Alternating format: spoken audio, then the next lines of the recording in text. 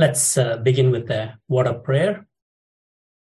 Heavenly Father, as we come to you once again today, this morning or this evening, depending on wherever we are, we commit all of us to your loving care that you, by your Spirit, enable us, Lord, to lay before you and bring our needs and petitions before you in seeking your kingdom come for revival to come to the church. Lord, even as we look to your word, I pray that you would speak to us by the power of the Holy Spirit. Amen. So I would like to look at a couple of verses from the book of Malachi. Malachi chapter 4, verse 5 and 6. Behold, I am going to send you Elijah the prophet before the coming of the great and terrible day of the Lord. He will restore the hearts of the fathers to their children and the hearts of the children to their fathers, so that I will not come and smite the land with a curse. It's very interesting to note that the last verse of the Old Testament ends with a word of curse, whereas the last verse in the New Testament in the book of Revelation ends with a word of grace. And these two verses give us the summary of life under the Old Covenant and life under the New Covenant. Jesus became the curse of the law that we are today able to live under grace. And one important indicator for us to experience life under grace is that sin should have no dominion over us. And to the extent we allow legalism to take us back to bondage, to that extent we move out of this umbrella called grace and fall into sin. That's just an observation in passing. What I want to draw our attention is to one specific ministry of Elijah given here in Malachi 4 verse 6. He will restore the hearts of the fathers to the children and the hearts of the children to their fathers.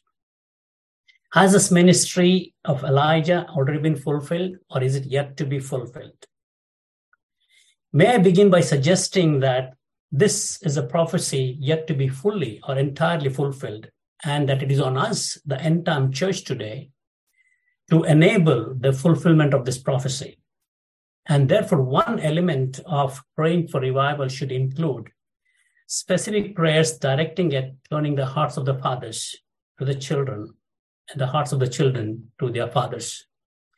Essentially seeking reconciliation between parents and children, an area that is under tremendous attack by the devil. Of course, the ultimate reconciliation that we look for is with the Father, God Almighty. Now, I do not know to what an extent estrangement of relations between parents and children were prevalent before the first coming of the Lord. When John the Baptist ministered in the spirit and power of Elijah, families were not so nucleus as they are today, and I believe not so exposed to the attack of the enemy as it is today. In my own life of about 5+ decades, I have seen deterioration in family relations grow exponentially. Even in the East, where I come from, where traditional family values are held very high, they have started seeing erosion in those values. We are seeing manifold increase in abuse of children by own parents and increasing rebellion by children against their parents.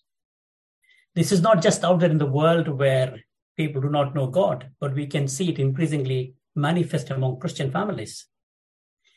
Growth of single mothers and single fathers is exploding, where the child may be deprived of the love of other parent.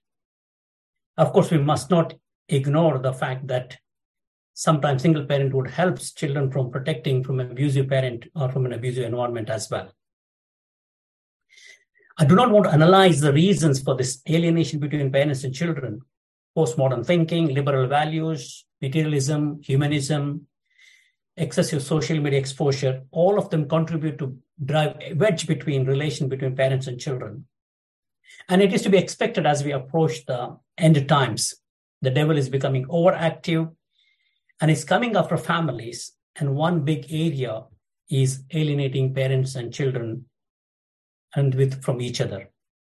Because God has ordained that the biblical values must be transmitted from father to the children, both by example and by teaching. So not only do we see a failure in this area in homes, but we also see sometimes the fathers themselves can become predators in some homes. Even if children are growing in a Christian family, and going to Sunday school and being exposed to a lot of teaching, by the time they reach teenage and start seeing or tasting what is so-called the freedom of the world, they can forget all that they've learned and embrace the values of the world. They not only go away from their parents, and so doing, they go away from God himself. And I believe all of us, most of us can be able to relate to some family or other who going through that heartache and pain at this time.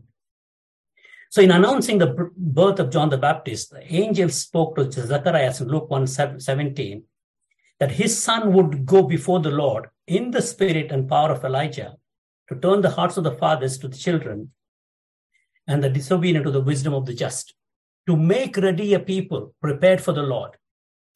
What gets omitted by the angel here in communicating this part of the prophecy from Malachi 4 is turning the hearts of the children to the fathers.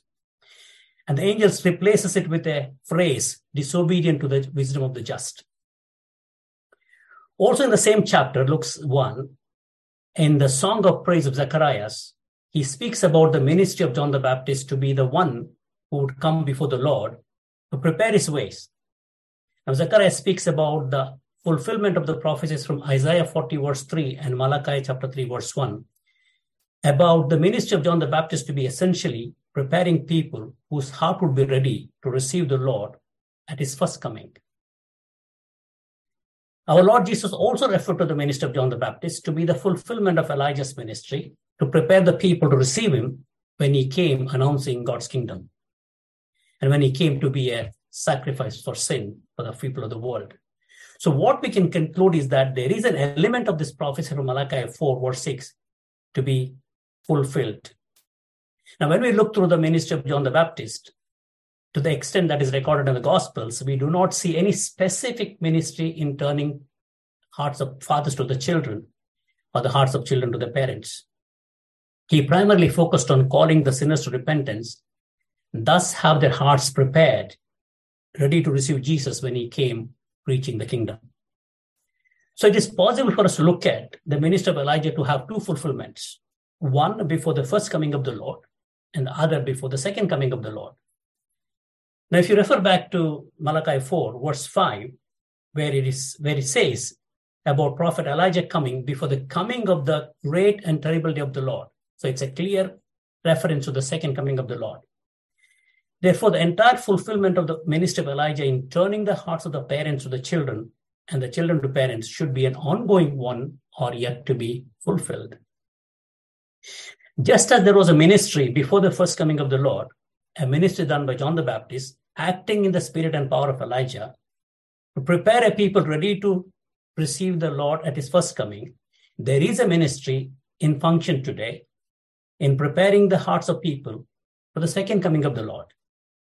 So from the day of Pentecost, the last days began.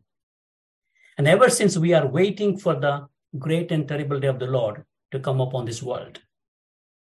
The church ever since has a ministry in preparing the people to his second coming.